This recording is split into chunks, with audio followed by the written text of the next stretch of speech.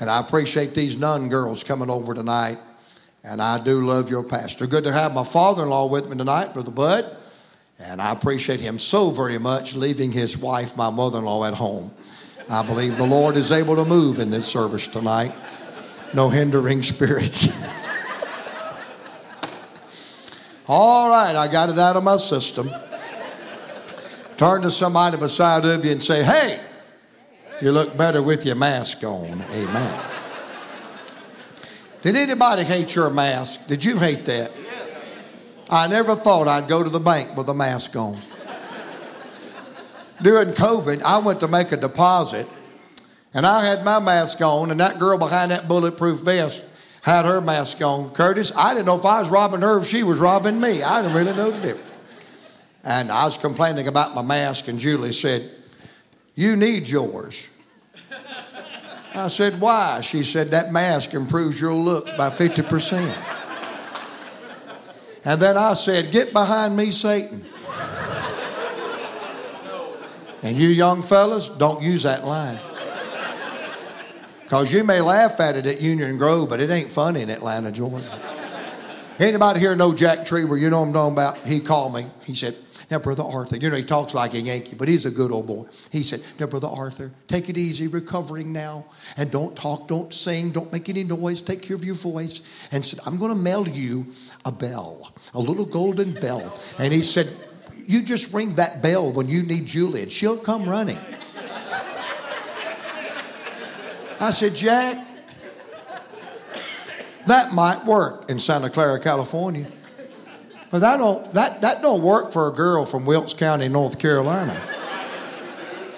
So that bell came, and she was standing. I opened that box. I pulled that bell out, and Julie went, you ring that thing one time, I'll put it where you'll never find it again. Woo! But the Lord is good. If you're saved tonight, raise your right hand. If you know it, raise your left hand. If you don't know your right from your left, just say, praise the Lord. There's Duke fans here. God bless you tonight. Can I come back next year? He said, you ain't even coming back tomorrow night, will you? John chapter number 6, breaking the text tonight in verse 15. When Jesus, therefore, perceived that they would come and take him by force to make him king, he departed again into a mountain himself alone. Verse 16. And when even was now come, his disciples went down into the sea and entered into a ship and went over the sea toward Capernaum, and it was now dark, and Jesus was not come unto them. I want to say, not yet, but hang on. He's on the way. And the sea arose by reason of a great wind that blew. So when they had rowed about 25 or 30 furlongs, underline this phrase, they see Jesus. It was dark, it was a storm, but they see Jesus. What is he doing in verse 19? They see Jesus walking, not by the sea, not under the sea, but on the sea. Where is he going? And drawing nigh unto the ship. And they were afraid. But he saith unto them, I love these three little big words, it is I. And he followed it with three more little big words, be not afraid. I love verse 21. I see a little humor in it. Then they willingly, I guess so after all of that they'd gone through. And let me ask you this, what has God got to let you go through for you're willing to open up your life and let him pilot your boat? Then they willingly received him into the ship. And I love this. And immediately the ship was at the land whither they went. And I'm interested tonight in that little phrase in our text where it said, and they see Jesus walking on the sea. The very thing they thought would be their destruction. The very thing they thought would be their end, Jesus was walking on top of it. The waves and the wind and the uncontrollable circumstances was out of their hand and over their head.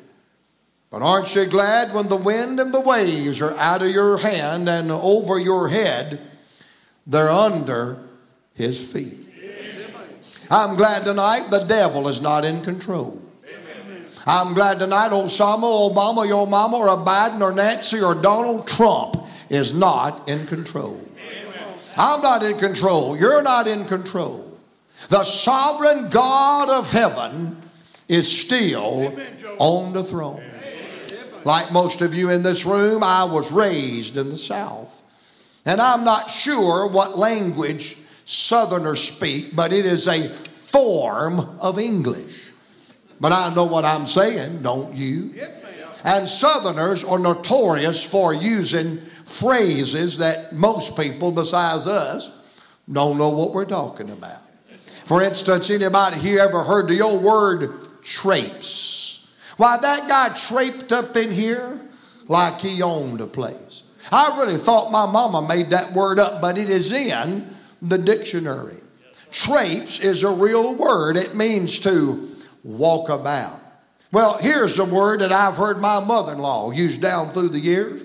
And Julie and I really thought she made it up. Had anybody here ever heard the word discombobulated? How many of you have ever heard discombobulated?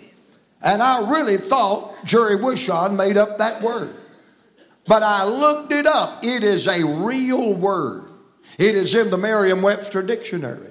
And Pastor, when I seen the definition of the word discombobulated, I thought that word fits our society.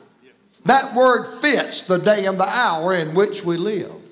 The word discombobulated means out of place, out of sort, out of step, bewildered, confused. We would say it like this in Southern. Something ain't right about that. I didn't say that, I said that. Something ain't right about that. And brother, politically, we're discombobulated.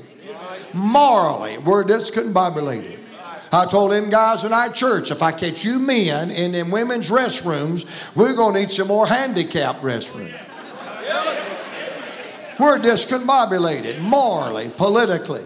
And sad to say, even religiously, we're discombobulated. There are churches all over America that are called Baptist churches that no longer believe the Bible is without error. And I don't understand that. And we're living in a world of confusion. And I'm telling you tonight, if you're not careful, we'll all get discombobulated. I thought about preaching a message on the discombobulation of society. And Brother Pope, I guess when you get revival, you get recombobulated or undiscombobulated. But I believe that word describes the chaos in our text. And by the way, these disciples are not out of the will of God, they're in the will of God.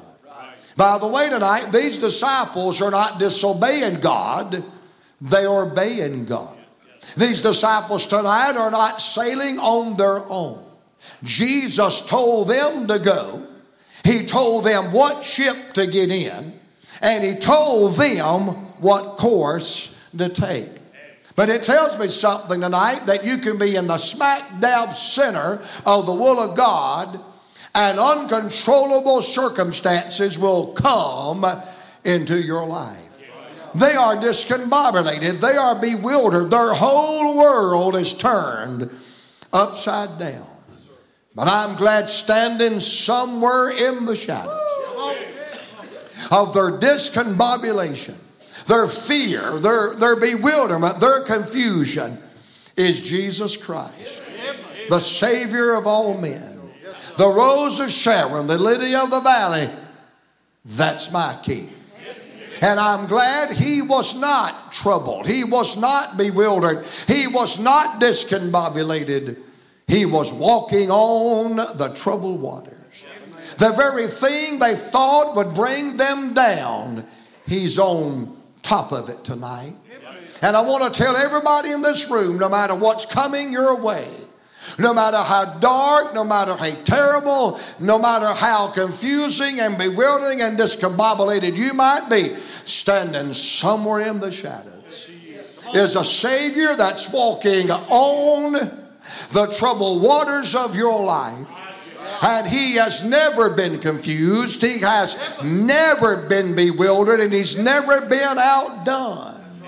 Because there's no boundaries, borders, or limits to the power of Almighty God. They're under His feet. Three things in our text tonight I want you to see. I want you to see the disciples. Then I want you to see the divine.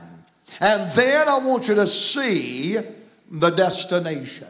Now, when you look at the disciples, that's us. But when you see the divine, that's Him. Amen. But when you reach the destination, that's it. And aren't you glad one day it's going to be it? Amen. And there'll be no more storms. There'll be no more discombobulation in our life.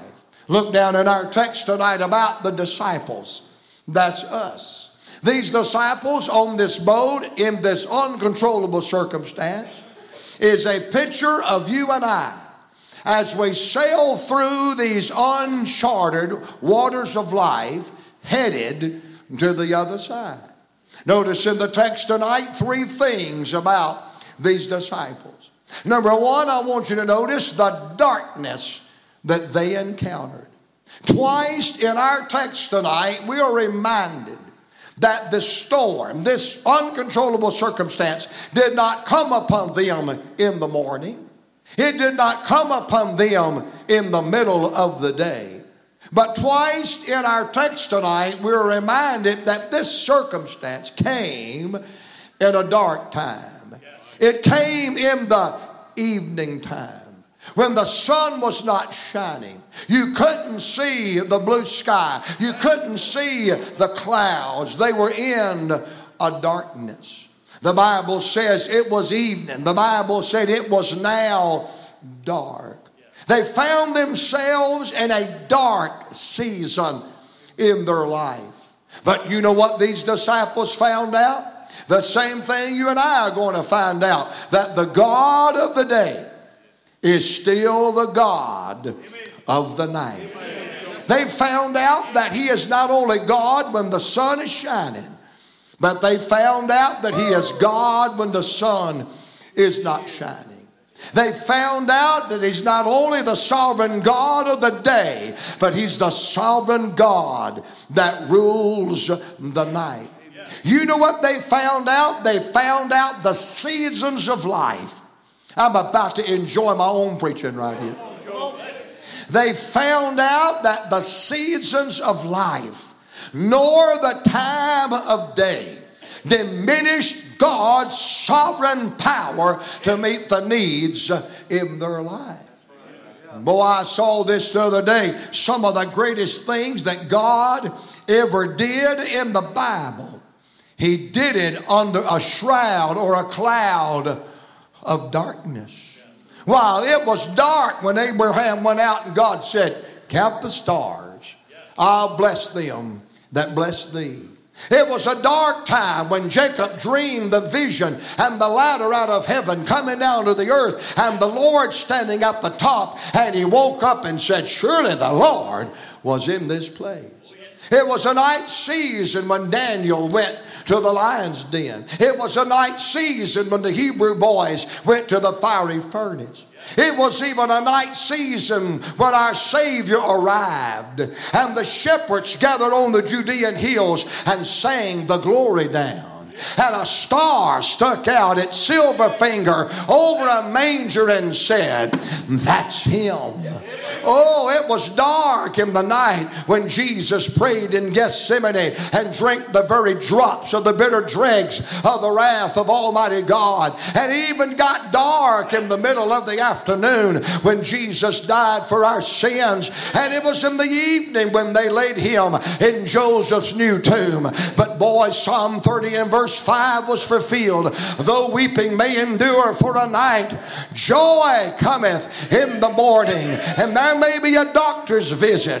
There may be a domestic situation. There may be a wayward child or an unfaithful mate or a family conflict or a financial adversity or a doctor's report that'll cause the sun to hide, and darkness will be in your life and darkness will be in your mind. But you remember this tonight: He's the God of the day and He's the God of the night, and He's not only real in the day, He is still real in the dark time.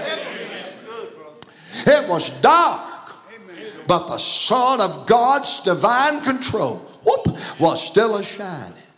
The darkness they encountered. Number 2 in the text, I want you to see the distance they had traveled. The Bible said in our text tonight they had rode about 25 or 30 furlongs. You say, now Brother Joe, what is so special about that?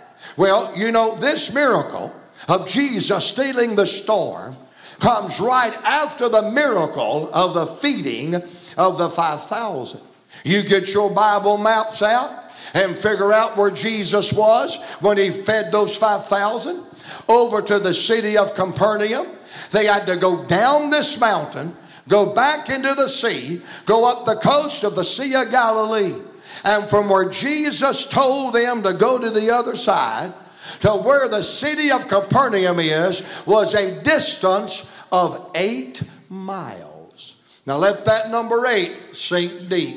They had a distance of 8 miles to go. Now get your Bible dictionary. Figure how long a furlong is and do the math, and this is what you get. If they had rode about 25 or 30 furlongs, they had traveled 4 to 4.5 miles. Now do the math. If you've got 8 miles to go and you've only gone 4, 8 take away 4 is 4. So you know what that means? They had as far to go as when they started. If you've got 8 miles to go and you've only gone 4, that means you're halfway. That means you're at the midpoint. And you know what's so bad about being halfway? You know what's so bad about being stuck in the middle? They're cut off from the help that's behind them. And they're just as far from the help that's in front. We call it no man's land. They are stuck in the middle. Let me say it like this. They had reached a halftime in their life. Now you know what it means to be in halftime or be stuck in the middle. Number 1, that means you're not home yet. But it also means you're too far to turn back. Oh, a lot of times in our journey to heaven, we have what I call a midlife crisis. We have what I call a halftime crisis. We're not home yet, but I want to serve notice on the devil. I'm too far to turn back now. And sometimes I feel like I'm just stuck in the middle. I look and there's no help behind, and I look and I got as far to go as I had when I started, and I just feel like I'm all alone and abandoned, stuck in the middle in halftime. And I want to tell you, there's a lot of people that quit at halftime. There's a lot of people that throw in the towel at halftime. There's a lot of people that go home too early at halftime. If you are a sports fan and if you are from Georgia, just that phrase alone, halftime, frightens you. Because I don't care how good we are doing, you let it come halftime, we'll get discombobulated. I won't ever forget it. Several years ago, we had Alabama. And by the way, you don't know what a joy it has been not to hear anybody say roll tide in several years. I think the tide got rolled over. But I remember one year we were playing, the Bulldogs was playing roll tide. And for that first half, we had Jalen Hurts on the ropes. He was in the phone booth dialing 911. And then we went into halftime. And only a guy like Nick Saban, I wished he'd get saved. Only a guy like Nick Saban would do this. The only man I know that's got the guts to do this. He goes in at halftime. And I don't know what he says to them. I don't know how he threatens him. But he does what nobody has ever done. In the middle of the biggest game of the year, he goes and gets a second string quarterback. Julio Tolio from Julio.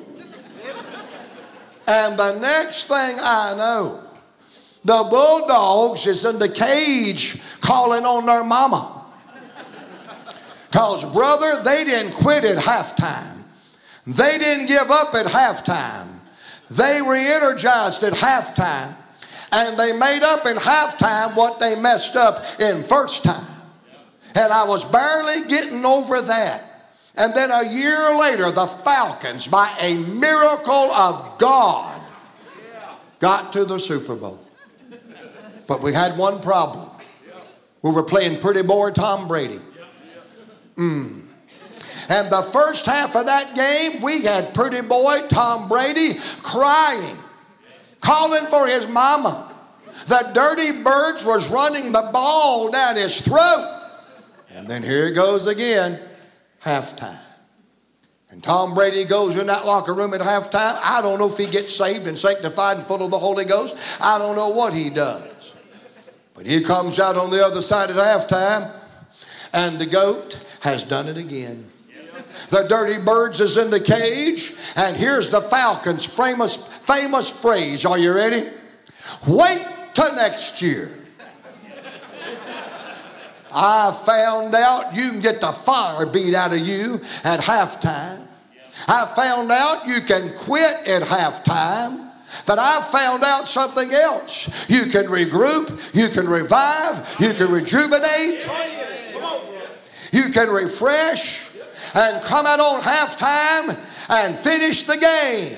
You say, Brother Joe, I feel like I'm stuck in the middle. I have nowhere to turn. Well, if you've done the best you can do, and all you've done is got halfway, laid down your oar, quit rowing against the will of God, and just let Jesus come walking on the water, because when you've done all you can do, and you barely got halfway, wait on Jesus. He'll come to your boat, and he'll take you the rest of the journey. The darkness, the distance. Number 3, notice in the text, notice the despair that they felt. Notice how the King James word this, and they were afraid. Say that little phrase with me tonight. And they were afraid. Think about it like this tonight. What they had heard, what they had seen, what they did not know that lay ahead caused them to fear. And let me say this tonight about fear. When it comes to fear, there are 2 kinds of people. There are those that's been afraid. And then there are those who've lied about not being afraid. You say, but you just don't know how strong I am. You're going to get afraid. Oh, you don't know how much I pray and read my Bible. More power to you. More people ought to do it. Brother, there's going to come a phone call. There's going to come a doctor's visit. There's going to come a knock at a door. One of your young'uns is going to fall in your arms and say, Daddy, you fix that. And Daddy can't fix that. Brother, there's going to be something in all of our lives where our faith gives away to fear, and we get afraid, and we get worried, and we get anxious, and we'll doubt, and we'll get confused. confused. And if you're not careful, you'll get up and say, oh God, I can't feel you. I can't find you. God, where are you? What's going on in my world? Why has it got to be this way? But I've come to tell you, when you are afraid, He's the peacemaker and the peace bringer and the peace speaker. Hey, I'm here to tell you, when you are afraid, standing somewhere in the shadows, you'll find the Savior that says, fear not, it is I, be not afraid. See, the disciples, that's us. But I don't want to overemphasize the problem. I want to come to number 2, and I want to wear out a little bit the solution. Not only do I see the disciples, but now I see the divine. Not only is the disciples, that's us, but when you see the divine, that's Him. By the way, the reason why the ship didn't sink and nobody died on the journey is because the divine showed up and they had to say, that's Him. Oh, I love the way the Holy Spirit breaks through in this passage. Notice where the Bible said, it's dark. They're stuck in the middle. I mean, they are afraid. And then all of a sudden the Holy Ghost inserts this. And they see Jesus. And they see Jesus. And they see Jesus. You know what I got to say about that? It's about time. Because you know what they had seen up to this point? Nothing but themselves. You know what they had seen up to this point? Nothing but failure and fear in the eyes of one another. But now, somehow, they're not looking at themselves. They're not looking at each other. They're not looking at the wind. They're not looking at the waves. They're not looking at the rain. They are looking beyond their circumstances and beyond their failure and beyond their self-sufficiency. And now they see Jesus. Now they see Jesus. It would behoove all of us tonight to take your eyes off of yourself, take your eyes off of somebody else, and take your eyes off of your uncontrollable circumstances and see Jesus. You said, now wait a minute, Brother Joe, you're contradicting yourself. You just said a while ago it was dark. I did, and it was. But wait a minute, Brother Joe, you said a while ago that they were caught in the middle. They didn't know what to do. Yep, I said it. You're right. They were. But wait a minute, Brother Joe. Now you're saying they see Jesus. They did, and that's what it said. You say it's a contradiction. No, it ain't. You say, yes, it is. I say, no, it ain't. You say, yes, it is. I say, no, it ain't.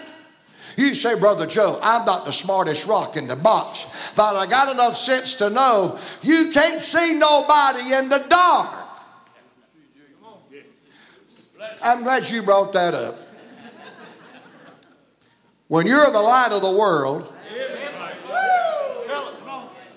when you're the Son of righteousness, when you're the bright in the morning star, when you're the day star that arises in your hearts, you're going to stick out. In fact, no matter the darker the night, the brighter the light. Let me clear me off a piece of ground and just say hallelujah and glory. And normally I would scream there. There is no darkness that can put out God's light. No, I'm not an ostrich with my head in the sand. No, I'm not living in some fantasy world. I know this world is messed up. I know morally, politically, we are in a stinking, horrible mess. But I want to tell you the light is still shining. There is no darkness that can put out God's light. And no matter how dark it may be, you can see Jesus. Notice two things in the text tonight about Jesus, the divine. Number one, notice he's a walking. The Bible said, and they see Jesus walking on the sea. not under the sea, but on the sea. Now let me preface this. I know I got this Pentecostal microphone, and I ain't no TV prosperity gospel preacher. But it's been so long since Baptists realized who we were in Christ and what Romans chapter 8 says. We run around like we're some ragtag, anemic, defeated army. You know what Romans 8 says? That we are the body of Christ.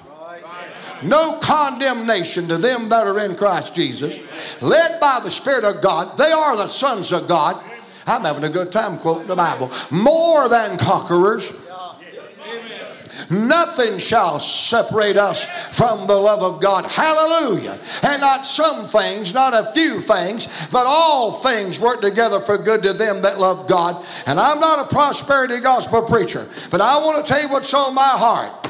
He's not under your pain. He's not under your need. He's not under your honey, he's on top of it. He's on your problem. He's on your fear. He is on your trouble. He is on your need. Bless God, he's on it. Somebody said, boy, the Lord better get on to that. He's already on it before we ever got there. I'm glad he's not under it. He's not overwhelmed. He's not outpowered. He's not bumfuzzled. That's another one of them southern words. And he's not discombobulated. I'm glad he's on top. Woo! And notice he's walking on the sea. And notice what the King James said. He's not out there just walking around, wandering around. He's headed somewhere. The Bible said in our text tonight, and they see Jesus walking on the sea, drawing. Say that word with me. Drawing nigh unto the ship. I love that word draw in the Bible. You know what the word draw means? It means to be induced. It means to be pulled by a force. How many has ever went to a well and drew water? You took the initiative. You went to where the water was and you brought it up. How many's breathing tonight? I know some of you are because you've been taking them garlic pills because I can smell you all over this building. There's two things you ain't got to tell nobody you do. If you smoke or take garlic pills, we know. I said, I've been on this garlic diet. I know you're about to kill me. One guy run a bit of Kelly one time, got right in his face. He said, glory to God, you recognize me? He said, not your face, but your breast familiar. Can I get an amen? You know what? How many knows what I'm talking about? You draw your breath. You pull it in. It means to be induced. It means to be pulled by a force. And the Bible's filled with the drawing. And did you know that 98% of the drawing in the Bible is on the part of a sovereign God drawing a depraved sinner to himself? Woo! Let me run a rabbit. Anybody in this room remember the day you got induced? When you got glory. How many went to church just to shut somebody up? I don't want to go. I ain't interested.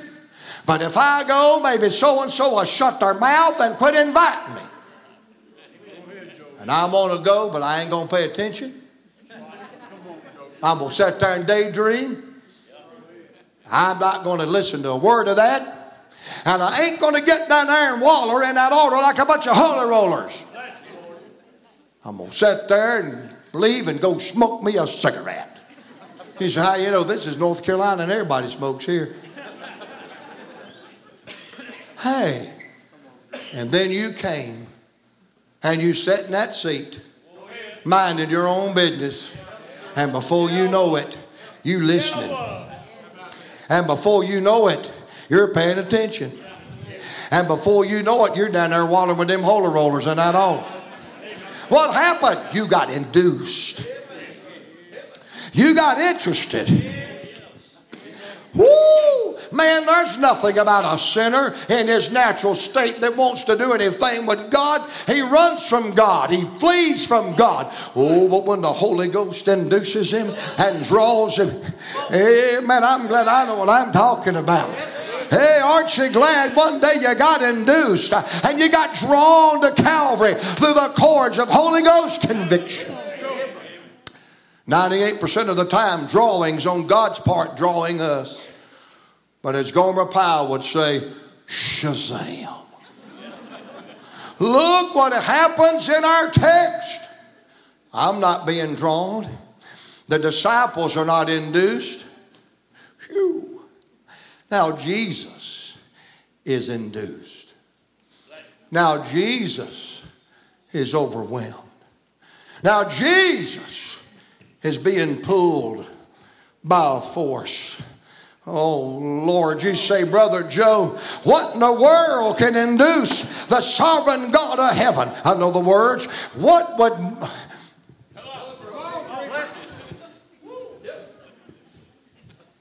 As Ralph Sexton Sr. used to say, that'll make you want to climb a wall backwards.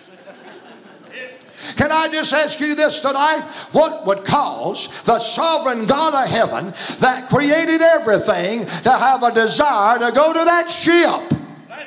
Well, I can tell you this. It wasn't the stern. It wasn't the bow. It wasn't the mast. It wasn't the ropes. It wasn't the sail. It wasn't the anchor. It wasn't the rudder. It wasn't the wheel. You say, well, overwhelm the master and got him interested to where he's pulled. I'll tell you what it is. It's them men on that boat. You say, who are they? He created them. He had called them. He had converted them. And in the next book, he's going to take them to Pentecost, fill them with the Holy Ghost, and send them all over the world. You want to get happy on this one? And we're going to have church in downtown Union Grove, North Carolina, 2,000 years later, because of what God's going to do in the lives of them men on that boat. Let me just say it like this. He's got some big plans for them. He has their best interest in mind. They ain't seen nothing yet. Oh, glory. And he has so much invested. He has so much in mind. He's not about to let them drown in that sea. He's not about to let this be the last chapter of their life. And the Holy Ghost told me today about 4 o'clock, I want you to go to Calvary North. I've been to Calvary South. I've been to Calvary North. I've been to Calvary. Say amen. You go up there and tell them folks at Calvary North in Union Grove, North Carolina, pastored by the bishop and the cardinal and the nuns and the popes. You go tell them God loves you. He's got big plans for you. He's got too much invested for you. He's not going to let the devil devour you. He's not going to let the world get you.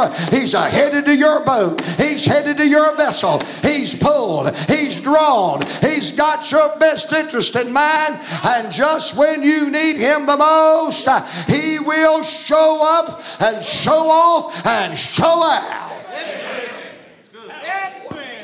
Hallelujah, boy. Preach it again.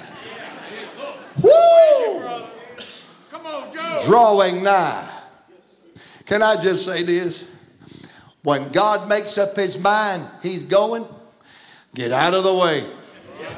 He'll be there. Because nothing can stop him. You said, now, Dr. Arthur, I believe he can be stopped. Let's deduce that a minute, okay? What you going to use to stop him? Talk to me.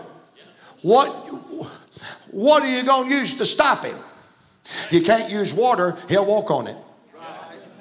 You can't use fire, he'll walk around in it. You can't build a wall around him, he'll shut her down. You can't slam the door because he'll walk through and won't even ring the bell. You can't nail him to a cross because he'll bleed on it in 3 days, render it powerless. And you can't seal him in a grave, because he'll step out on the other side. The devil can't stop him, and the demons can't stop him, and distance can't stop him, and disease can't stop him, and discombobulation can't stop him, and death can't stop him. I mean to tell you, when a sovereign God makes up his mind he's going to rescue you, help is on the way. And can I just jump out on the limb and say it like this? It's as good if he's already there. Because guess what? He is. They see Jesus walking on the sea, drawing nigh unto the ship. He's not only a walking, but notice what the Bible said. He's a talking. And while he's walking, he's speaking to those disciples. And he says, it is I. You say, Brother Joe, there's another one of them contradictions. There ain't none of them in the Bible. No. But Brother Joe, lightning, thunder, wind, and rain, and waves slapping against that wooden vessel. It sounds like a noisy event.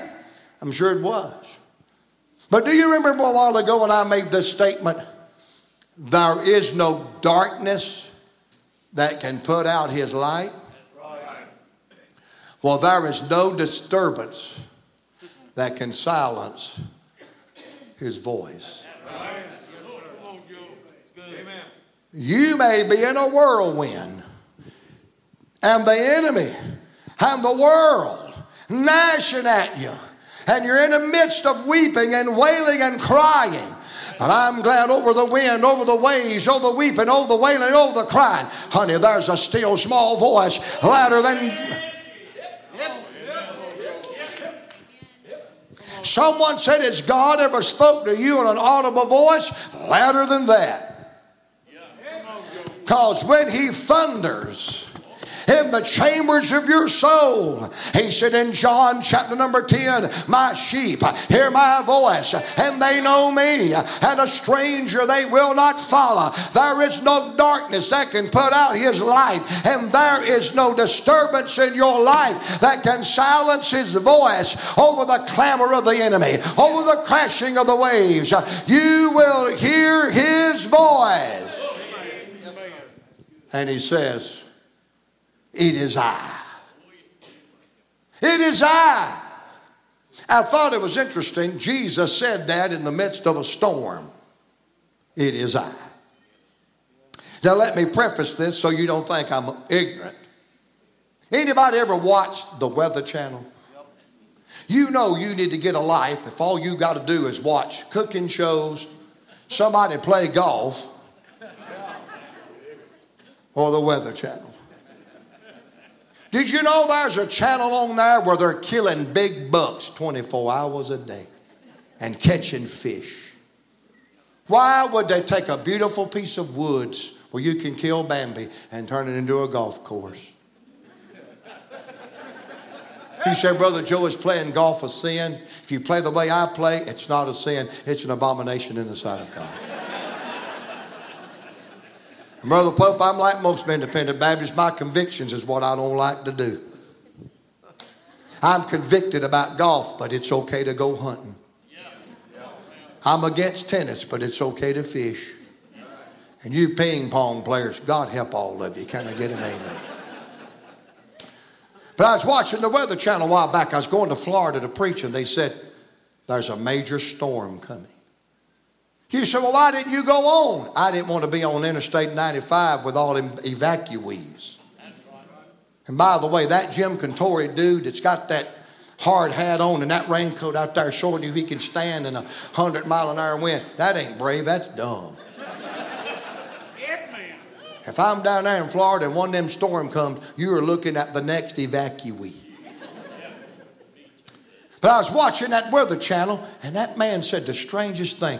He said, now you folks in Louisiana, look out. The eye of that storm has shifted to the... Wait just a minute. Wait just a minute. Oh, wait just a minute. The hurricane hunters, they're giving us... You people in Tampa, look out. That eye has shifted to the east. And I found out that night, that storm ain't a-going nowhere where that eye don't tell it to go.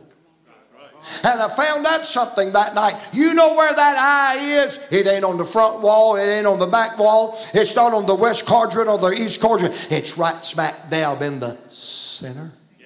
And you and I found out by watching the Weather Channel, them outer bands are blowing 150, them back bands are blowing 180, but right smack dab in the middle of the eye, all is calm. Now let me preface this. I know the eye of a hurricane is spelt like the eye in your head. And this is a personal pronoun, I. I know that. But what an eye is to a natural storm, Jesus is the great I am to our storm. You know where Jesus is? He's in the center of our storm. You know what Jesus is? He's in the control room of our storm. And you know what Jesus is? He's the calm of our storm.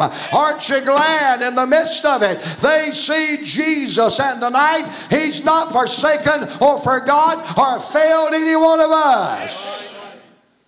The disciples, the divine. The disciples, that's us. The divine, that's Him.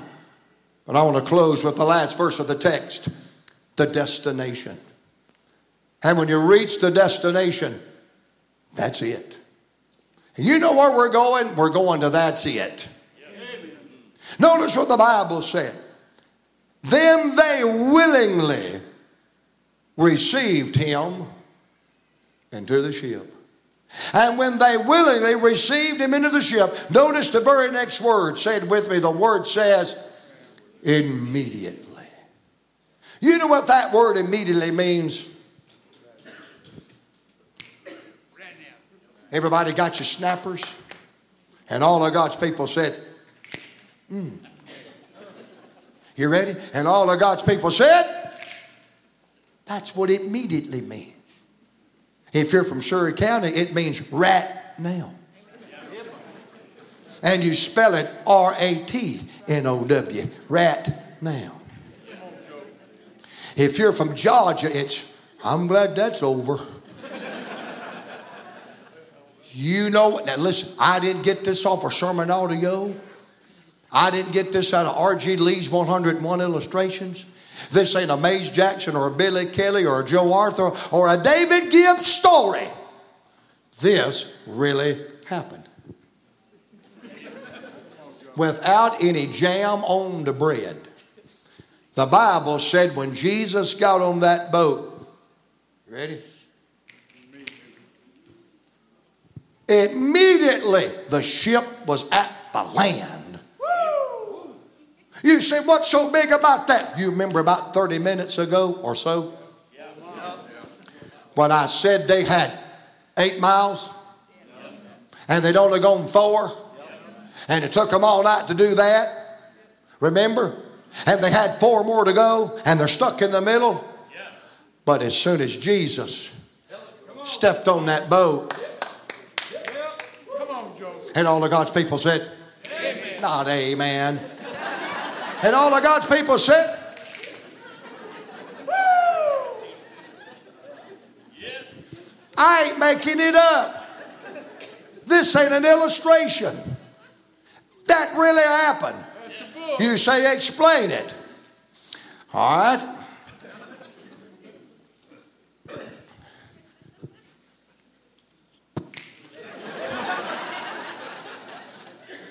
You say, but really explain it. Okay. I'll explain that when you explain this. And God said, let there be light.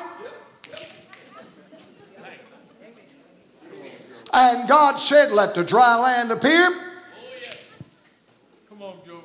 And God said, Eve, tell me how you want me to make Adam. Only a blonde would fall for that, sister. Oh my. Explain this. How does a black cow eat green grass and give white milk and yellow butter? And you put ice in it and you got a milkshake.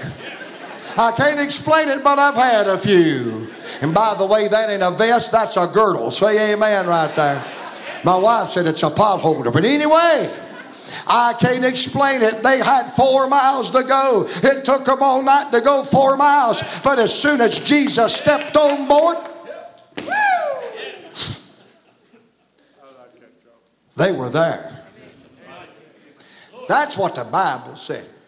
And all of God's people said, by the way, you know how long it's going to take Jesus to come back? He's coming back in a moment in the...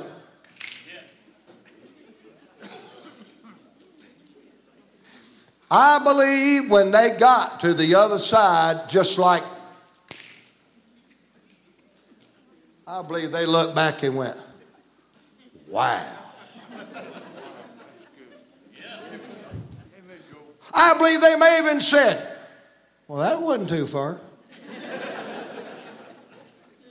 I believe they looked back and said, wow, that didn't take long at all. And I believe they looked back and said, storms, nah. Have you ever noticed when the trial first starts, when the affliction, when the sickness, when the trouble, when the bewilderment first starts, it feels like an eternity. Yes, sir. It feels like you got a little hammer in Grandfather Mountain and you're just chipping away a little piece at a time. And then here comes Jesus. Oh, yeah. And he walks on top of your circumstances and speaks peace to your soul. And just like that, you're walking on the crumbled pieces. Because when Jesus steps on board, I can't sing anymore. My singing career was over before it got started. But I've learned to rap. I am from Atlanta, dude.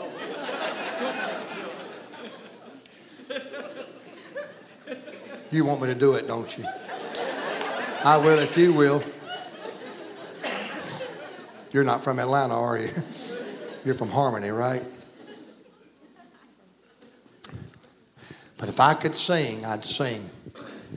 And the toils of the road will seem nothing when I come to the end of the way. Think about that. And the toils of the road will seem nothing when I come to the end of the way.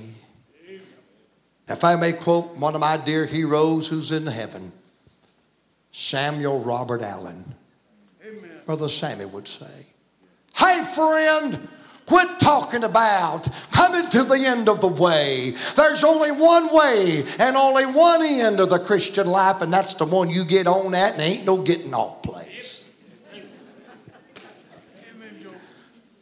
You know how long it's going to take God to settle your nerves and your storm and your uncontrollable circumstances?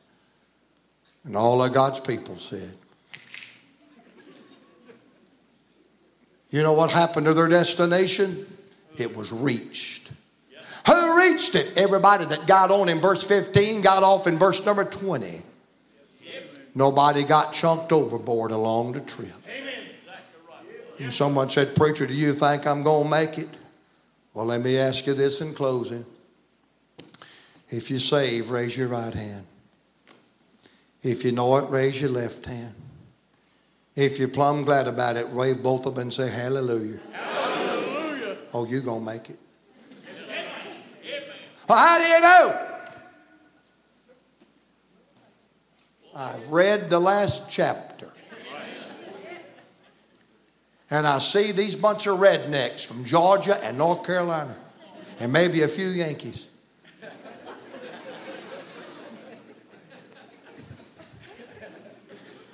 Wearing white robes and gold crowns.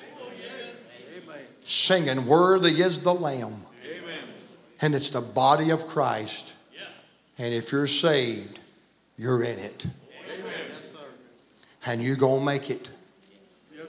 Because Jesus ain't the co-pilot. He's the pilot. And you don't need a co-pilot. Aren't you glad tonight? He's in control. While the pastor's coming, while the song people are coming, do you know the difference in this text tonight between reaching the other side, making it like, and drowning in the sea? Here's the difference. The Bible said, and they willingly received him into the ship. If they'd have said, we got this. This is our boat. This ain't our first storm. We got it. I don't think it'd have ended all that good. And your life will end a lot better if you'll willingly. Jesus, I can't do this. But you can. And when you willingly let him on your boat, he'll do exceeding, abundant, and above all. Let's stand together. Father, we love you tonight. We thank you for Jesus. We thank you for the word of the Lord. And I pray, dear Lord, tonight that one of your children will hear your voice, see your power. And Lord, may we not roll our vessels in the energy of the flesh, but willingly. Lord, this is your ship and this is your trip. Help us, Lord, to let you have the right of way. Speak to our hearts tonight. And we'll thank you in Jesus' name. Pastor, you come. Thank you. Thank you. I love you too. Our eyes are closed tonight. Well, I wonder who's going through the storm right now.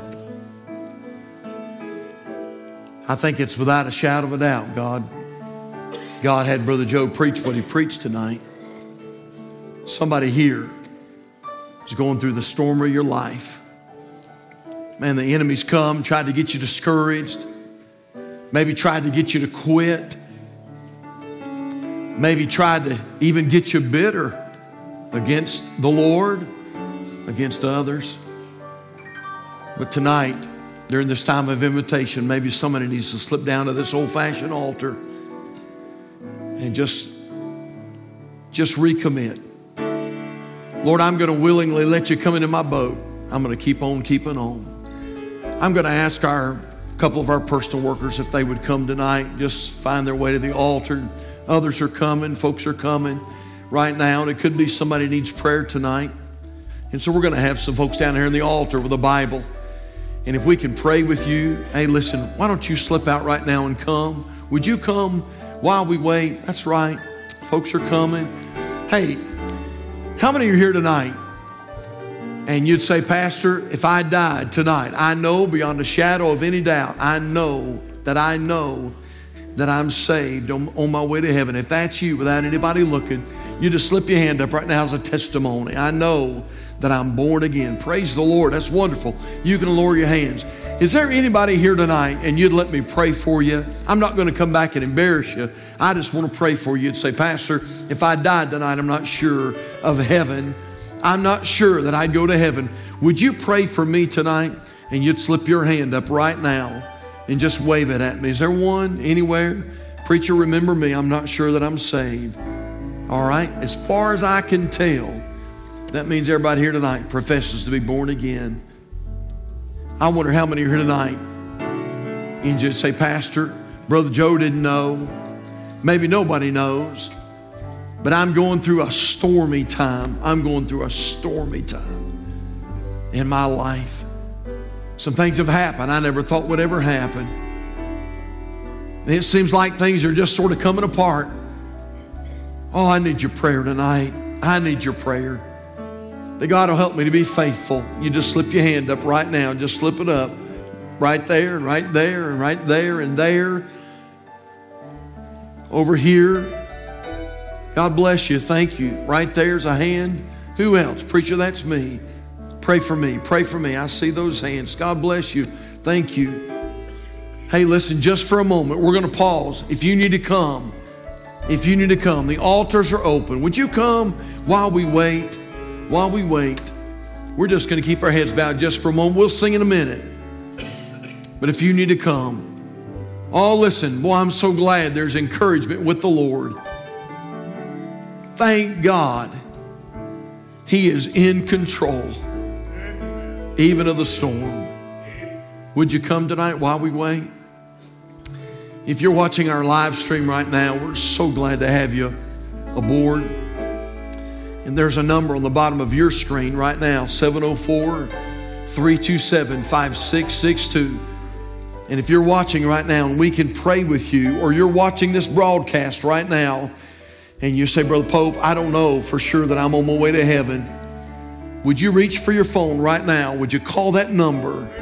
And we've got somebody that's waiting right by the phone. They're waiting to take your call right now. We would love to pray with you right now. Would you do that? Would you call that number? So, Father, thank you for what you're doing. Lord, thank you for this encouraging message.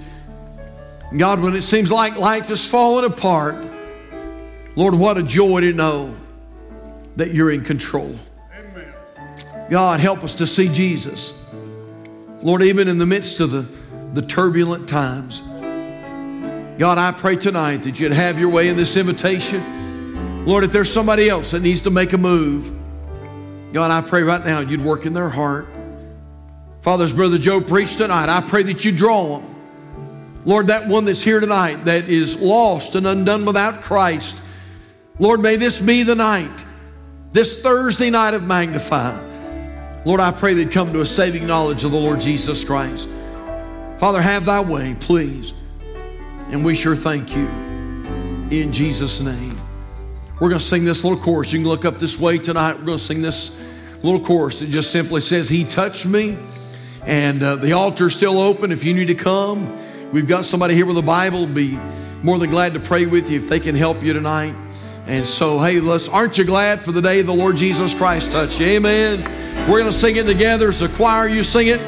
Sing it. Are you ready? He touched me. Oh, He touched me. And oh, the joy that floods my soul. Something happened, and now I know He touched me and made. Can we do it one more time? Lift up your voices tonight, sing it together. He touched me. Oh, He touched me. And oh, the joy that floods my soul. Something wonderful happened, and now I know He touched me and made